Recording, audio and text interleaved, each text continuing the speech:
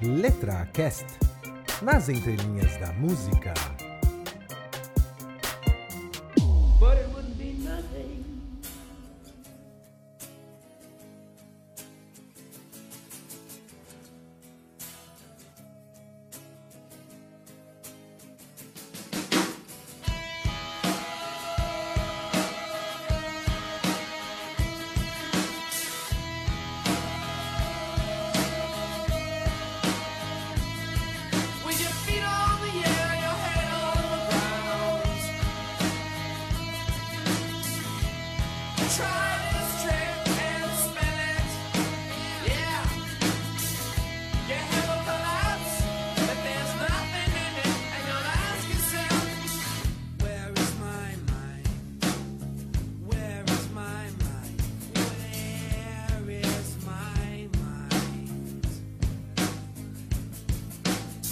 Olá, amantes da música, muito bem-vindos ao LetraCast. O meu nome é Flávio Amâncio e no episódio de hoje eu vou falar de um clássico do rock chamado Where's My Mind, do Pixies, e que em português significa Onde é que tá a minha cabeça, né? Caramba, cara, essa música é muito boa. Agora, o interessante é a origem da letra dela, cara, que foi uma parada completamente inesperada quando eu tava pesquisando aqui pro programa. Então vocês vão ouvir isso logo em seguida. E eu deixo aqui o meu agradecimento pro Paulo Fernando da Silva, que foi quem indicou essa música para ser analisada aqui no programa. Então, Paulo, valeu, brigadão de verdade aí por acompanhar o nosso programa, por ter acompanhado e por acompanhar o nosso programa e por fazer a indicação aqui pra gente. Então, se você quer, assim como o Paulo, deixar uma indicação pro programa, né? Ah, Flávio, fala dessa música que é muito legal, tá não sei o que, escreve para contato@letracast.com.br ou você entra lá no nosso site, tem os formulários, você pode preencher pelos formulários, foi isso que o Paulo fez, ou você manda uma mensagem pra gente no Twitter, no Facebook, ou entra no nosso grupo lá do Telegram.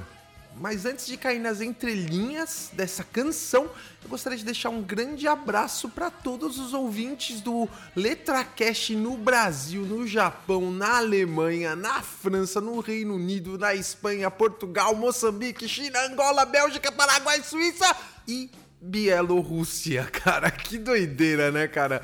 Realmente os amantes da música estão espalhados por todo o mundo. Então, agradeço de coração você que apoia nosso programa aqui, indicando, né, e fazendo lá uma propaganda para seus amigos, família, galera do trabalho, galera da academia. E é isso aí, então, pessoal.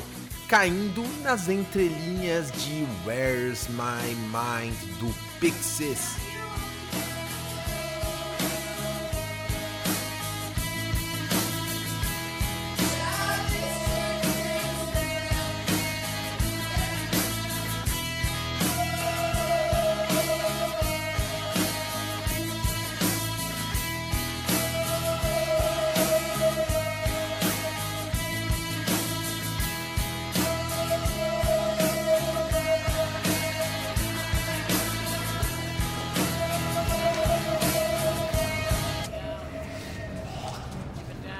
Every week, Tyler gave the rules that he and I decided. Gentlemen, welcome to Fight Club. The first rule of Fight Club is, you do not talk about Fight Club. The second rule of Fight Club is, you do not talk about Fight Club. Third rule of Fight Club, someone yells stop, goes limp, taps out. The fight is over. Fourth rule, only two guys to a fight. Fifth rule, one fight at a time, fellas. Sixth rule, no shirts, no shoes. Seventh rule, fights will go on as long as they have to. And the eighth, final rule, this is your first night at Fight Club. You have to fight.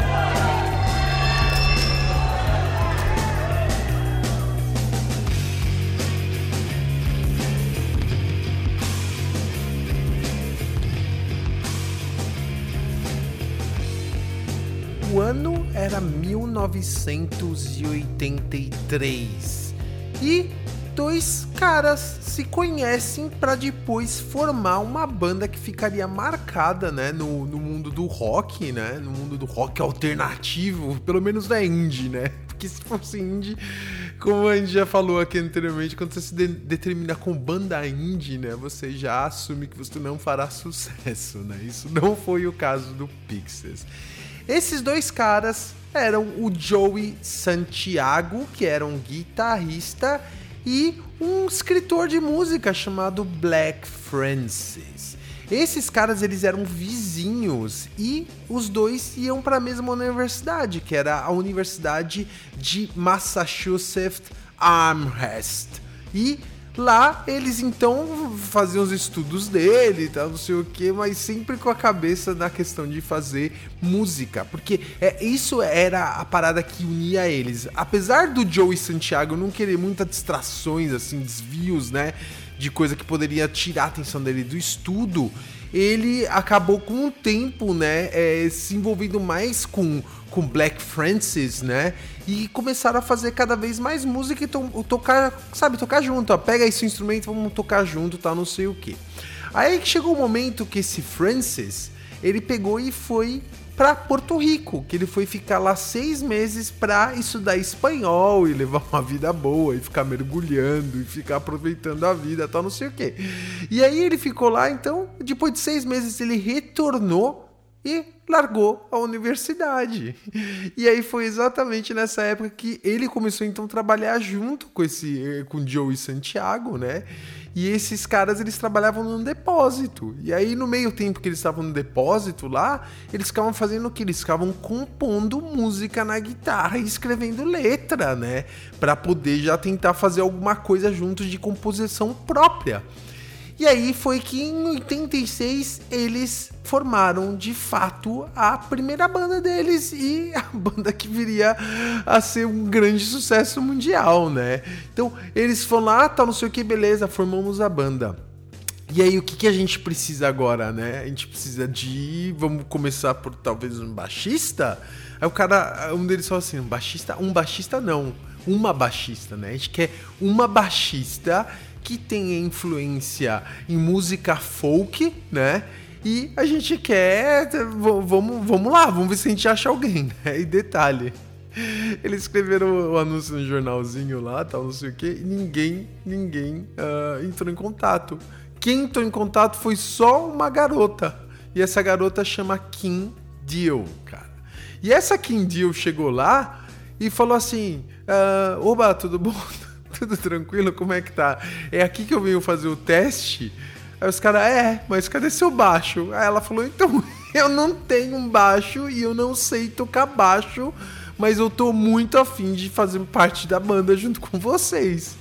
Mas como eles tinham o mesmo gosto musical, os caras falaram, beleza, tranquilo, você pode entrar na banda, mas faz o seguinte, tenta conseguir um baixo pelo menos pra gente conseguir te ensinar a tocar alguma coisa pra fazer um som com a gente. Foi isso que aconteceu, ela foi lá comprar um baixo e eles começaram a meio que tocar junto. Qual é o próximo passo? Arranjar um baterista, né? A irmã dessa Kim, que chamava Kelly, ela tocava bateria e os caras tentaram convencer ela, vem tocar na nossa banda, isso vai ser muito louco, tal, não sei o que, você irmã, tal, não sei o que, 2 garotas da banda, vai ser o máximo. Aí a menina falou, não tô afim, valeu, muito obrigado, mas ela recomendou um cara, tem um cara que eu conheci aí num casamento, o que você acha de entrar em contato com ele? Toca bateria e toca bem, o nome dele é Dave Lovering. E aí eles entraram em contato com esse cara e beleza, fecharam a banda. E aí eles precisavam do um nome, né? E aí o Joey Santiago, o guitarrista, chegou, foi no dicionário e procurou de maneira randômica assim uma palavra, lá, aqui, Pixies. É esse o nome que a gente vai usar pra banda. Aí os caras, mas que significa Pixies, cara? E aí ele falou assim, cara, é uma parada muito louca, são os duendes, tá ligado? Esses duendes, cara. E que tem conexão, inclusive, com a cultura celta, né? Essa questão dos Pixies, né? Esses duendinhos todos bonitinhos e gracinhas, tá? Não sei o quê. E O que acontece? A banda agora já com seus membros, com o seu nome, começam a fazer o quê? Ensaios, né? E aí eles tocaram, isso é muito banda, né, cara? Isso já passou por mim. E se você já teve uma banda também, já deve ter passado por isso, que eles começaram a ensaiar na garagem da casa dos pais do baterista no meio de 86, cara. E dali foi um pulinho pra eles começarem a tocar em bar e balada, qualquer coisa que aparecia de chance ali na área de Boston. E aí, numa dessas noites, assim, tocando em bar, tal, não sei o que, um cara lá chamado Gary Smith ficou maluco, cara. Ele ouviu o Pixies tocando e falou assim: meu Deus do céu, o mundo precisa saber disso, tá, não sei o que. Eu não vou descansar enquanto o mundo não souber quem são vocês, que não sei o que. E esse cara, ele era diretor de um estúdio chamado Forte Apache, né? E aí, o que ele fez? Ele chegou lá com aquela conversinha de sempre, né? Oi, tudo bem? Vocês vêm sempre por aqui? Como é que vocês estão? Querem uma bebida? Senta aqui, tá, não sei o quê. E ele falou assim, meu, vocês têm muito potencial. Como eu tava falando pro amigo meu, eu não vou descansar enquanto eu não fazer vocês famosos para o mundo. E por isso ele convidou os caras do Pixies pra fazer o quê? Pra fazer o quê? Pra fazer o quê? Uma fitinha demo, lógico, né? E nessa fitinha demo tinha 17 músicas, cara, que eles fizeram lá. E aí começou a fazer sucesso com a galera, né? Com os fãs deles, né? E eles conheciam essa fitinha como a fitinha roxa, né? Por causa da cor que tinha de fundo nela. Então todo mundo já da cena sabia quem eram esses caras. E aí, como sempre, então a fita vai passando de mão pra mão, pra mão, pra mão, mão pra mão, mão pra mão. E aí chega na mão de um cara chamado Evil Watts Russell, que ele trabalhava num selo independente chamado 4AD. E esse cara, ele ouviu e ele falou assim: o som desses caras não é tão destacado assim, é um som bem normal, um som bem rock and roll, não sei o que. Acho que esses caras não tem potencial aqui comigo, não. E aí, ele tinha uma namorada que ficou enchendo o saco, falando: mano, pelo amor de Deus, os caras são muito bons, adoro eles, por favor, contrata eles. O cara falou: beleza, vou contratar. Contratou eles. E colocou eles em estúdio pra fazer um chamado, na época, Mini LP. E esse Mini LP tinha o nome de Come On Pilgrim, cara. E esse Come On Pilgrim tinha várias músicas que posteriormente apareceria no primeiro disco deles. Mas desse Mini LP dá pra destacar duas músicas. Uma chama Nimrod's Son.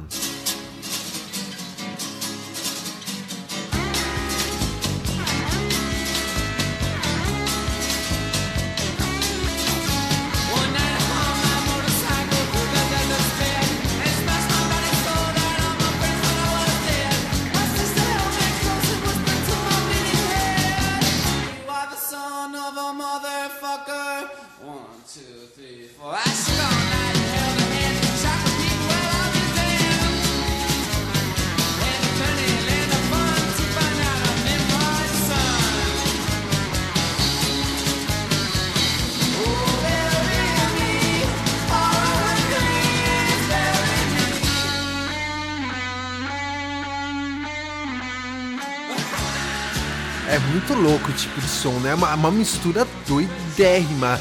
Tem folk, tem rock, tem um pouco de música latina. Caraca, mano, uma mistura maluca esse som. Nesse álbum tem mais um disco que dá pra destacar, que é chamado Isla de Encantar.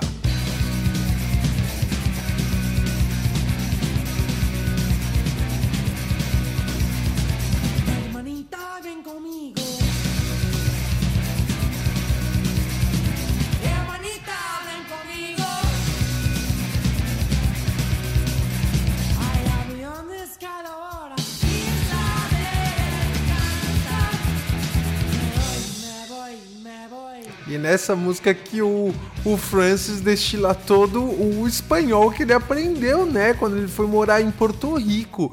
E, inclusive, o nome da música, Isla de Encanta. Isla de Encanta é um apelido dado para Porto Rico, né? Porque é um lugar muito bonito e que encanta as pessoas, né? E essa letra doidona, porque ele fica cantando, ele canta a grande parte em espanhol, depois ele muda pro inglês, mas é uma letra muito louca, assim, no final das contas.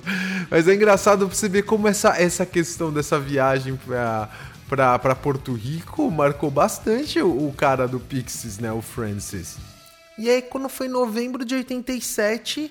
o selo deles vai lá, coloca $10 mil na mão deles e fala assim, por favor, faça um álbum, né?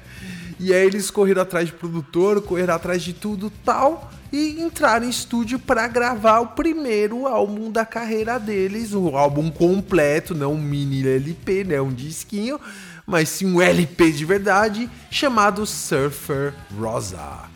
E é engraçado que já tem surfer no nome, né? Porque eles tinham muita influência de surf rock, né? Isso dá pra perceber em muitas composições deles, né? E aí desse álbum, então, saíram algumas músicas, né? Que dá, assim, pra destacar da carreira deles. Uma delas é Gigantic.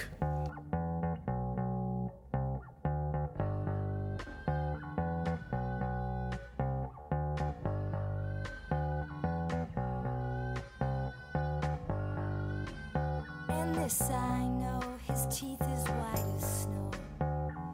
What a gas it was to see him walk her every day into a shady place. With lips she said, hey Polly, Polly, Polly, let's have a ball. Hey Polly, Polly, Polly, let's have a ball. Hey Polly, Polly, Polly, let's have a ball.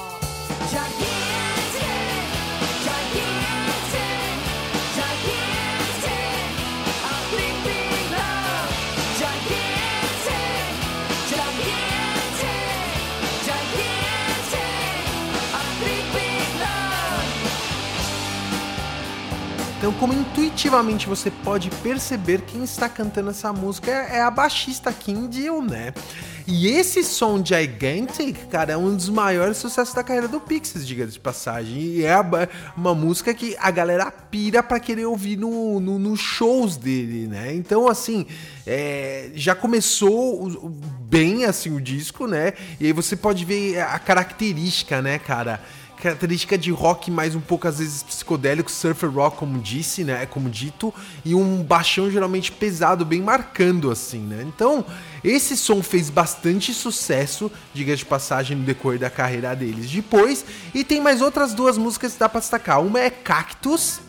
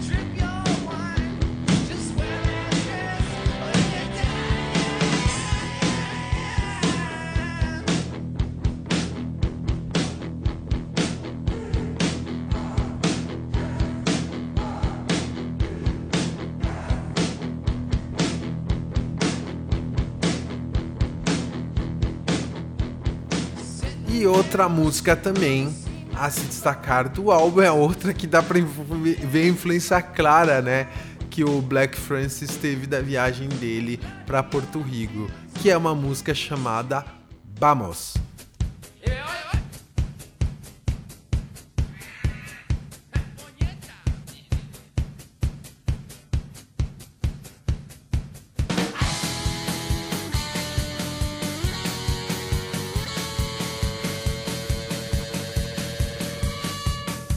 We'll keep well bred, we'll stay well fed, we'll have our songs. It will be alright.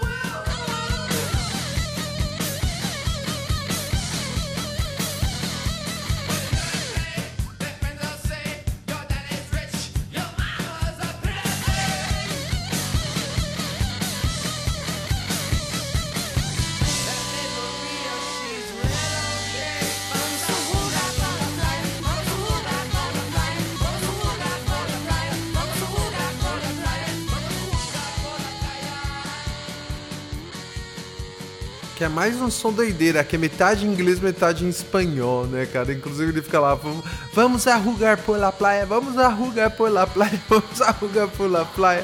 Que doideira, né, cara? Só pra você ver como viagens influenciam a vida de uma pessoa. É o que eu sempre falo, cara, é você viajar, ver outros países, ver outras culturas, cara, é um investimento que nunca você vai perder na sua vida, cara. Isso daí é realmente uma parada transformadora, como podemos perceber que foi pro Black Francis também. Qual outro som que vem nesse álbum? Where is My Mind? Cara, esse som realmente entrou assim pra história do rock, né? E aí que você vê que é interessante, né, cara?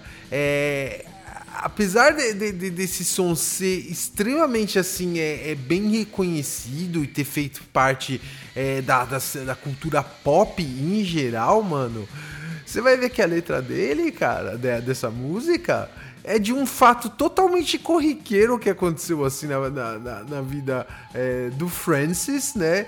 E que acabou sendo transportado para a letra da música. E a inspiração foi a seguinte, cara. Ele tava mergulhando. É isso aí. Ele tava mergulhando lá no Caribe, na época que ele tava dando um rolê lá pro Porto Rico. E baseado nessa experiência, ele escreveu a letra da música, cara. Mas você vai ver que é assim, ó, cara. A letra da música vai um pouco além do que só eu tava mergulhando e vi uns peixes, tá? Não sei o que, não é só isso. Ela tem vários tipos de interpretação também, né? Então, baseado nas experiências de mergulho lá do Black Francis, os caras e a garota do Pixies entraram no estúdio e gravaram esse clássico. Stop.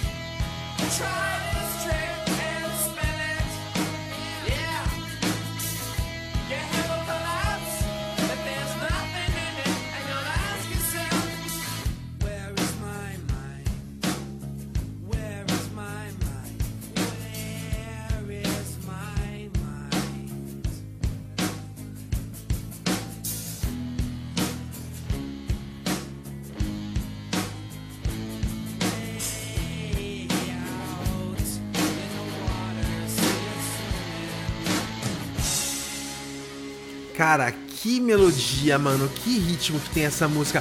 É até um pouco difícil de classificar que tipo de música que é isso, lógico, rock, né? Mas que tipo, né, de subgênero, tudo, porque tem umas influências muito, muito doidas, né, cara? Então é realmente muito, muito marcante mesmo essa melodia. Ela é atemporal, cara. Você ouve essa música, não parece que ela foi gravada no final de 1987, sabe? É uma música realmente muito, assim, moderna, né? Muito à frente do tempo dela, né? Bom, e a letra, né? A letra, como dito, então você pode interpretar de duas formas. Ou que é mesmo a viagem do Francis e ele mergulhando e vendo ele descrevendo tudo que ele viu debaixo da água. Ou tem um significado muito mais filosófico e muito mais profundo do que simplesmente ouvir peixinhos, né?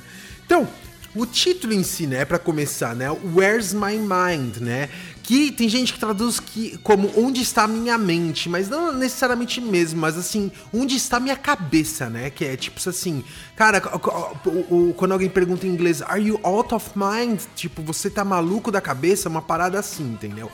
Então, isso já mostra o caminho pra que vai seguir a letra, né? Então, o primeiro verso diz assim, com seus pés no ar e com a sua cabeça no chão.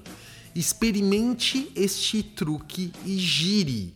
Sua cabeça vai colapsar. Não há nada dentro dela. E você se perguntará: onde está a minha cabeça? Onde está a minha cabeça? onde está minha cabeça. Então, quando ele diz com os pés no ar e com a cabeça no chão, significa que ele tá mergulhando, né, cara? Que você vê que ele tá flutuando em algum lugar, né? E aí eu tenho esse truque de girar, né? De você ir girando pra baixo e tem uma outra perspectiva de mundo. E aí que ele fala que a sua cabeça vai colapsar, né? Que vai explodir. Bum! Seu cérebro, quando você vê como é debaixo da água, cara, que é um outro universo. Quem já teve a possibilidade de mergulhar, cara, é um outro universo à parte, cara, com outros animais onde o ser humano não é nada, não comanda nada, né? Então, isso por si só é interessante o que ele fala, né? Essa questão de você estar debaixo da água descobrindo um novo universo. E aí ele fala assim, e você se perguntará, onde é que está minha cabeça? Onde está minha cabeça? Ou chega quando você fica doidaço, né? Só que aí eu fui atrás de outras possíveis interpretações para essa música e achei algumas, né? Mas uma que eu achei bem interessante era um cara falando assim. Eu tô falando um cara porque não é propriamente eu que interpreto assim, mas depois que eu vi o cara falando, dando a explicação dele, realmente parece muito, muito coerente, né? Isso daí é como se fosse a descrição de uma pessoa que está perdida na vida, né, cara? Eu acho que é normal, né? Todo mundo se perdeu, às vezes um pouco, tá um pouco confuso na vida, né? E o que essa letra transportaria é o seguinte, a seguinte mensagem. Não fique parado esperando os problemas se resolverem por si só, né? Faça alguma coisa sobre isso para que você tenha um resultado diferente do que você tá vendo acontecendo, né? Então, quando ele fala na letra inicial, com os pés no ar e a cabeça no chão, significa que seu mundo tá realmente de cabeça para baixo. E aí que ele fala assim, então experimente esse truque e gire, né? Girar significa o quê? Girar sua visão no mundo de vida, né, cara? Ou seja, se o mundo tá de cabeça para lá, você precisa ter algumas adaptações, talvez, no seu comportamento, nas suas ações, para que isso comece a mudar. Caso contrário, é uma espiral negativa que não tem volta, né? E aí que ele fala assim, sua cabeça vai colapsar. E não há nada dentro dela, que foi exatamente esse sentimento de vazio, né? Que você tem muitas vezes na sua vida. Eu acho que todo mundo passa por isso, é inevitável de ser humano, né? A não ser que você seja o Homer Simpson, que não pensa nada a não ser em cerveja e donuts, sabe? Mas se você é uma pessoa que tem sentimentos, que eu acredito que você ainda não seja um robô, né? Então você tem esse tipo de questionamento. E é nesse momento que ele se pergunta, onde é que está a minha cabeça? Onde está a minha cabeça, né? E aí tem uma parte que é pré-refrão, que vem depois do refrão, né? Que ele fala assim, que a pergunta é onde está a minha cabeça? Aí ele fala assim, lá longe na água, você a vê nadando, né? Então, de novo, pode ser a interpretação de que ele estava mergulhando, né? Que a cabeça dele está na água, tá vendo ela nadando, mas significa quando vê lá na água, né?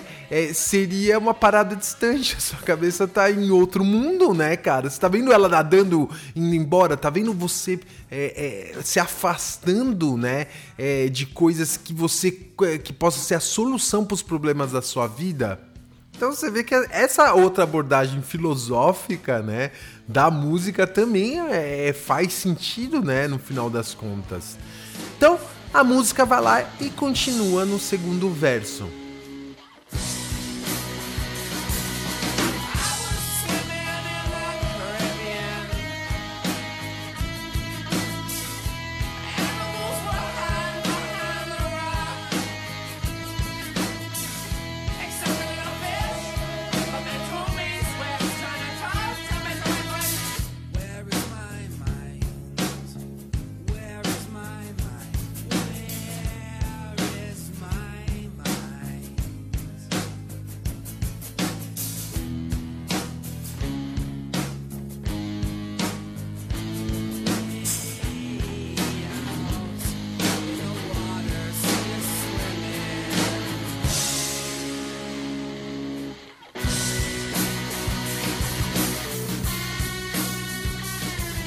o segundo verso da música já fica bem claro essa questão da inspiração oficial para a música, que ela canta assim: eu estava nadando no Caribe, animais estavam se escondendo atrás das rochas, exceto o peixinho, mas eles me disseram, aqui é onde ele vai falar com você, doçura.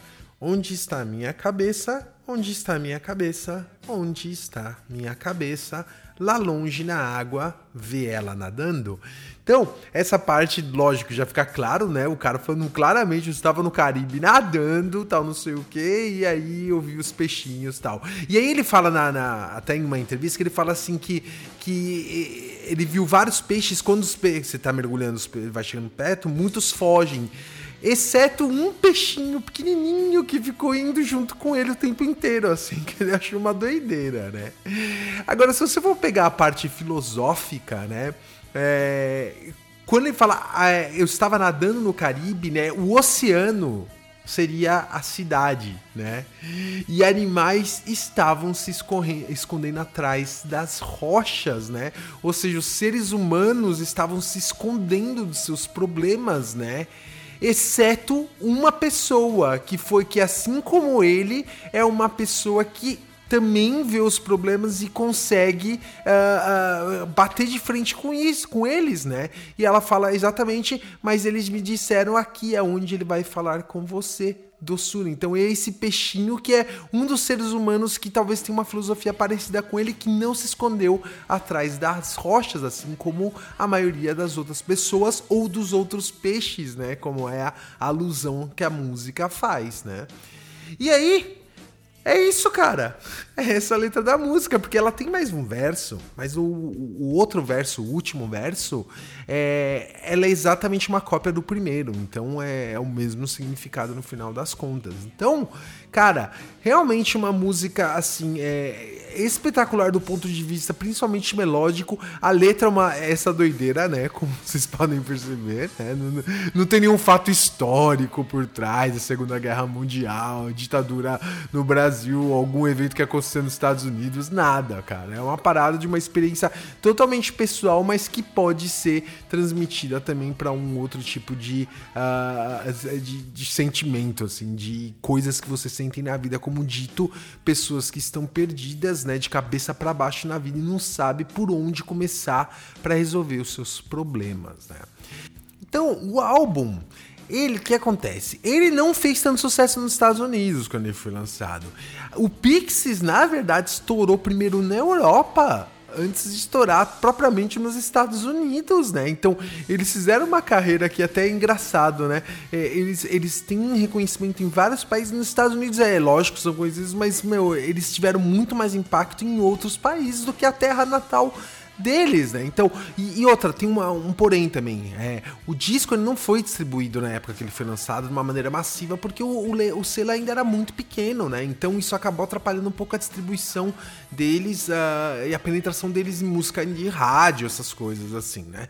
Mas de qualquer forma, esse álbum, cara, ele é considerado um dos melhores da carreira deles, né? A música Where's My Mind é basicamente, eu acho que a top 2 famosa deles, né, da carreira. E o que impulsionou o Pixies ainda mundo afora, anos depois, foi a participação dessa música justamente em um filme, cara, que é espetacular.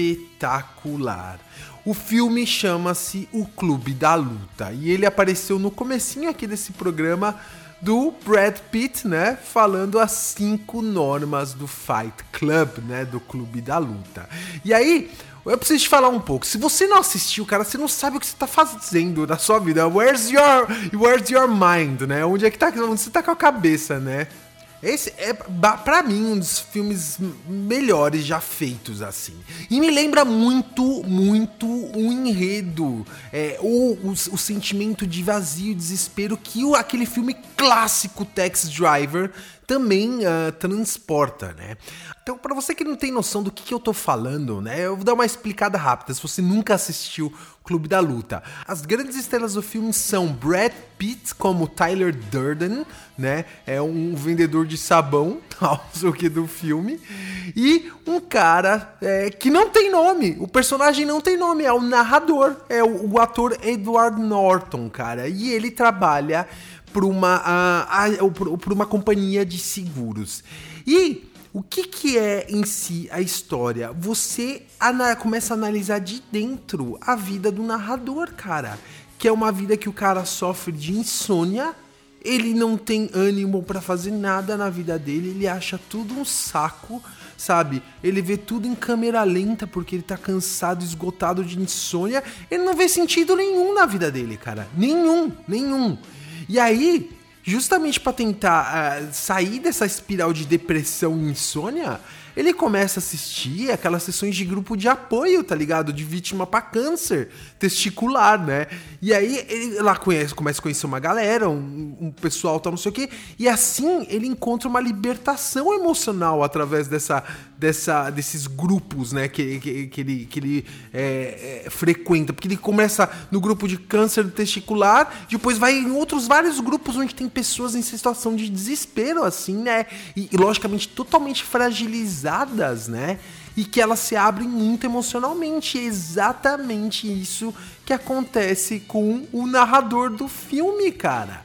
E aí, a vida desse cara vai andando. E aí, mostra uma coisa interessante, né, cara? Que é a ansiedade e a sensação de vazio por qual muita gente passa na nossa sociedade. Então ele mostra ele consumindo, né, montando um apartamento que é o apartamento dos sonhos lá que tem na revista do IKEA, né? IKEA é uma loja gigante que tem na Europa, em vários lugares do mundo, não tem no Brasil, é como se fosse uma Etna, né, de decoração, né? Então mostra o cara que a vida dele é perfeitinha, você vê que ele é estabilizado financeiramente, você vê que o cara tem um apartamento muito bom, ou seja, tudo sob controle. Só que o cara tem depressão, cara. E aí, exatamente numa dessas viagens que ele volta pra casa, o apartamento dele tá destruído, cara. Tem uma explosão, destruiu o apartamento. E aí é que ele encontra, né, de novo com o Tyler Durden, cara. O Tyler Durden, o Brad Pitt, é um cara que ele conheceu numa das viagens a negócio. É um cara que sentou do lado dele, né, na viagem. E aí trocam cartões. E aí quando isso acontece, explodiu o apartamento desse cara, ele entra em contato com o Tyler Durden. E ali, cara, começa uma história maluca no qual eles formam um clube da luta, né? E nesse clube da luta os caras se encontram. Pessoas também que têm esse vazio na vida, né?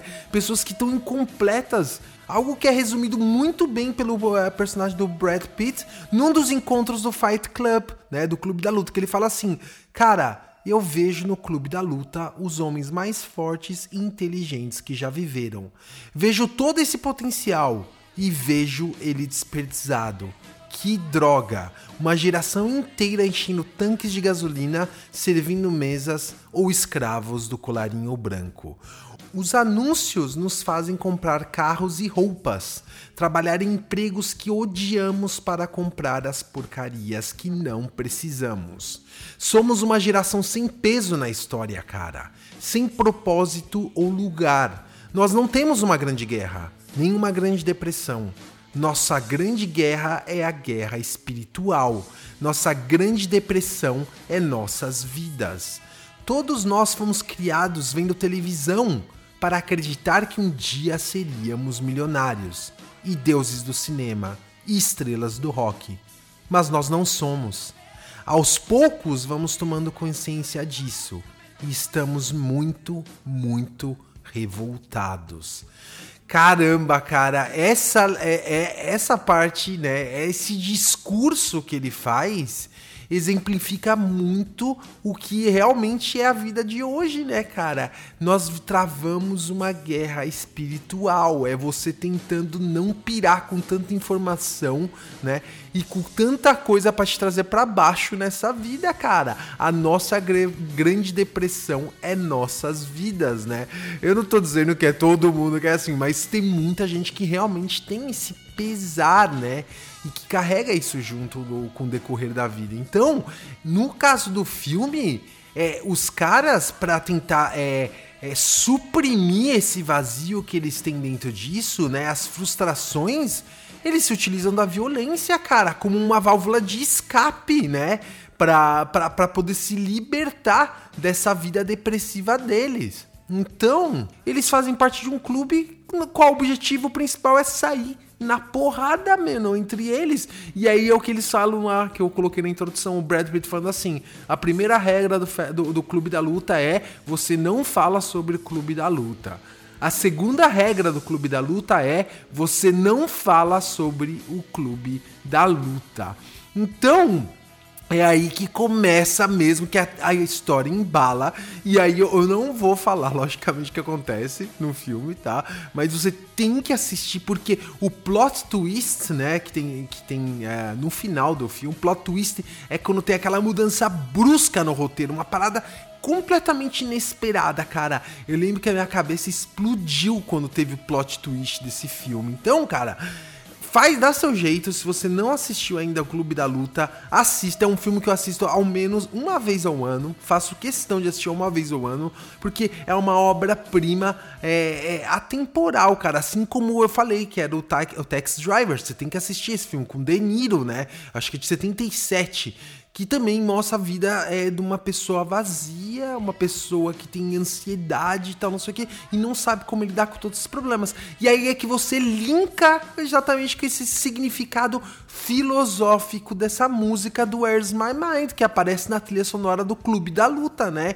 É uma pessoa que não sabe por onde começar para resolver os problemas que ela tem na vida dele, as insatisfações e frustrações que ela tem na vida dela, né? Então, é um casamento perfeito que tem dessa música na trilha sonora do Clube da Luta. Como dito, um filme incrível, você tem que assistir, e fala muito sobre a nossa sociedade atual. Isso você vai identificar de cara quando você assistir o filme. Esse filme, eu não posso deixar de citar isso, né? Ele criou uma certa polêmica no Brasil pelo seguinte, olha isso, cara. Quando ele foi lançado aqui no Brasil, foi em 99, esse é o ano do filme, né? Ele foi lançado no Brasil, e aí, na primeira semana de exibição desse filme, cara, aconteceu uma tragédia em São Paulo, né? Que foi a seguinte: um cara chamado Matheus da Costa Meira, né? Que ele era um estudante universitário, né? Ele estudava medicina. O cara pirou, mano, pirou. Ele levantou no meio na verdade, ele tava assistindo o filme, tava nos primeiros minutos do filme, tava rolando o filme, tá não sei o quê. Aí ele foi até o banheiro, e aí da mochila dele tira uma submetralhadora, tá ligado? E aí ele dá um tiro acertando o espelho, né? E ele volta pra sala do cinema, cara, e puxa a metralhadora e começa a atirar pra cima primeiro. As primeiras pessoas que estavam na fila, nas primeiras filas, viram e abaixaram. E aí nisso ele pega a metralhadora, vira pro público e começa a atirar. E aí, cara, ele simplesmente matou 3 pessoas, cara. Ele matou 3 pessoas que estavam na audiência, feriu outras 5 pessoas, né? E foi preso, cara. E aí esse maluco literalmente, né, foi a julgamento, a defesa dele tentou convencer o juiz que ele tinha problemas mentais, não sei o que, mas de qualquer forma ele foi julgado e tá preso até hoje, cara. Tá preso até hoje. E isso teve impacto na questão do Fight Club no Brasil, né? Do desenvolvimento do filme no Brasil. Porque quando ele tava começando a ser exibido, ele foi cancelado. Porque criou tanto assim. Muita gente fala que ele pirou por causa da mensagem do filme. Olha isso, né? Que o cara se sentia vazio e meio assim isolado no meio da sociedade, e aquilo lá foi uma válvula de escape pra ele. Agora não pode ser, né, cara, que o cara tá andando com uma metralhadora e só tá esperando um filme como gatilho, assim, pra fazer a loucura que ele tá planejando ou imaginando, né? Então, isso danificou muito, né, a reputação do filme no Brasil. Ele passou a ser um filme muito alternativo até, porque pouca gente teve a chance de assistir. Muita gente falou, aquele filme é maldito que fez o cara metralhar o pessoal no cinema, que é uma idiotice. Então, teve essa história no Brasil que eu não poderia ter deixado de contar aqui. Então, pessoal, É isso aí. Pra falar assim, o Pixies continuou a carreira deles, né? Continuou com a carreira deles até que hoje eles ainda estão na ativa, sem a baixista, que ela saiu, né? A Kim saiu, mas os caras estão até hoje aí em dia e deixaram essa música que é um grande legado, né? Para a história do rock e que participou num filme que é um grande legado para a história do cinema. Então, pessoal, é isso aí. Eu agradeço bastante que você esteve aqui comigo mais um episódio do LetraCast para entender as entrelinhas de um hit da música mundial. Espero que você tenha gostado bastante do programa. Fique muito, muito bem e até a próxima letra.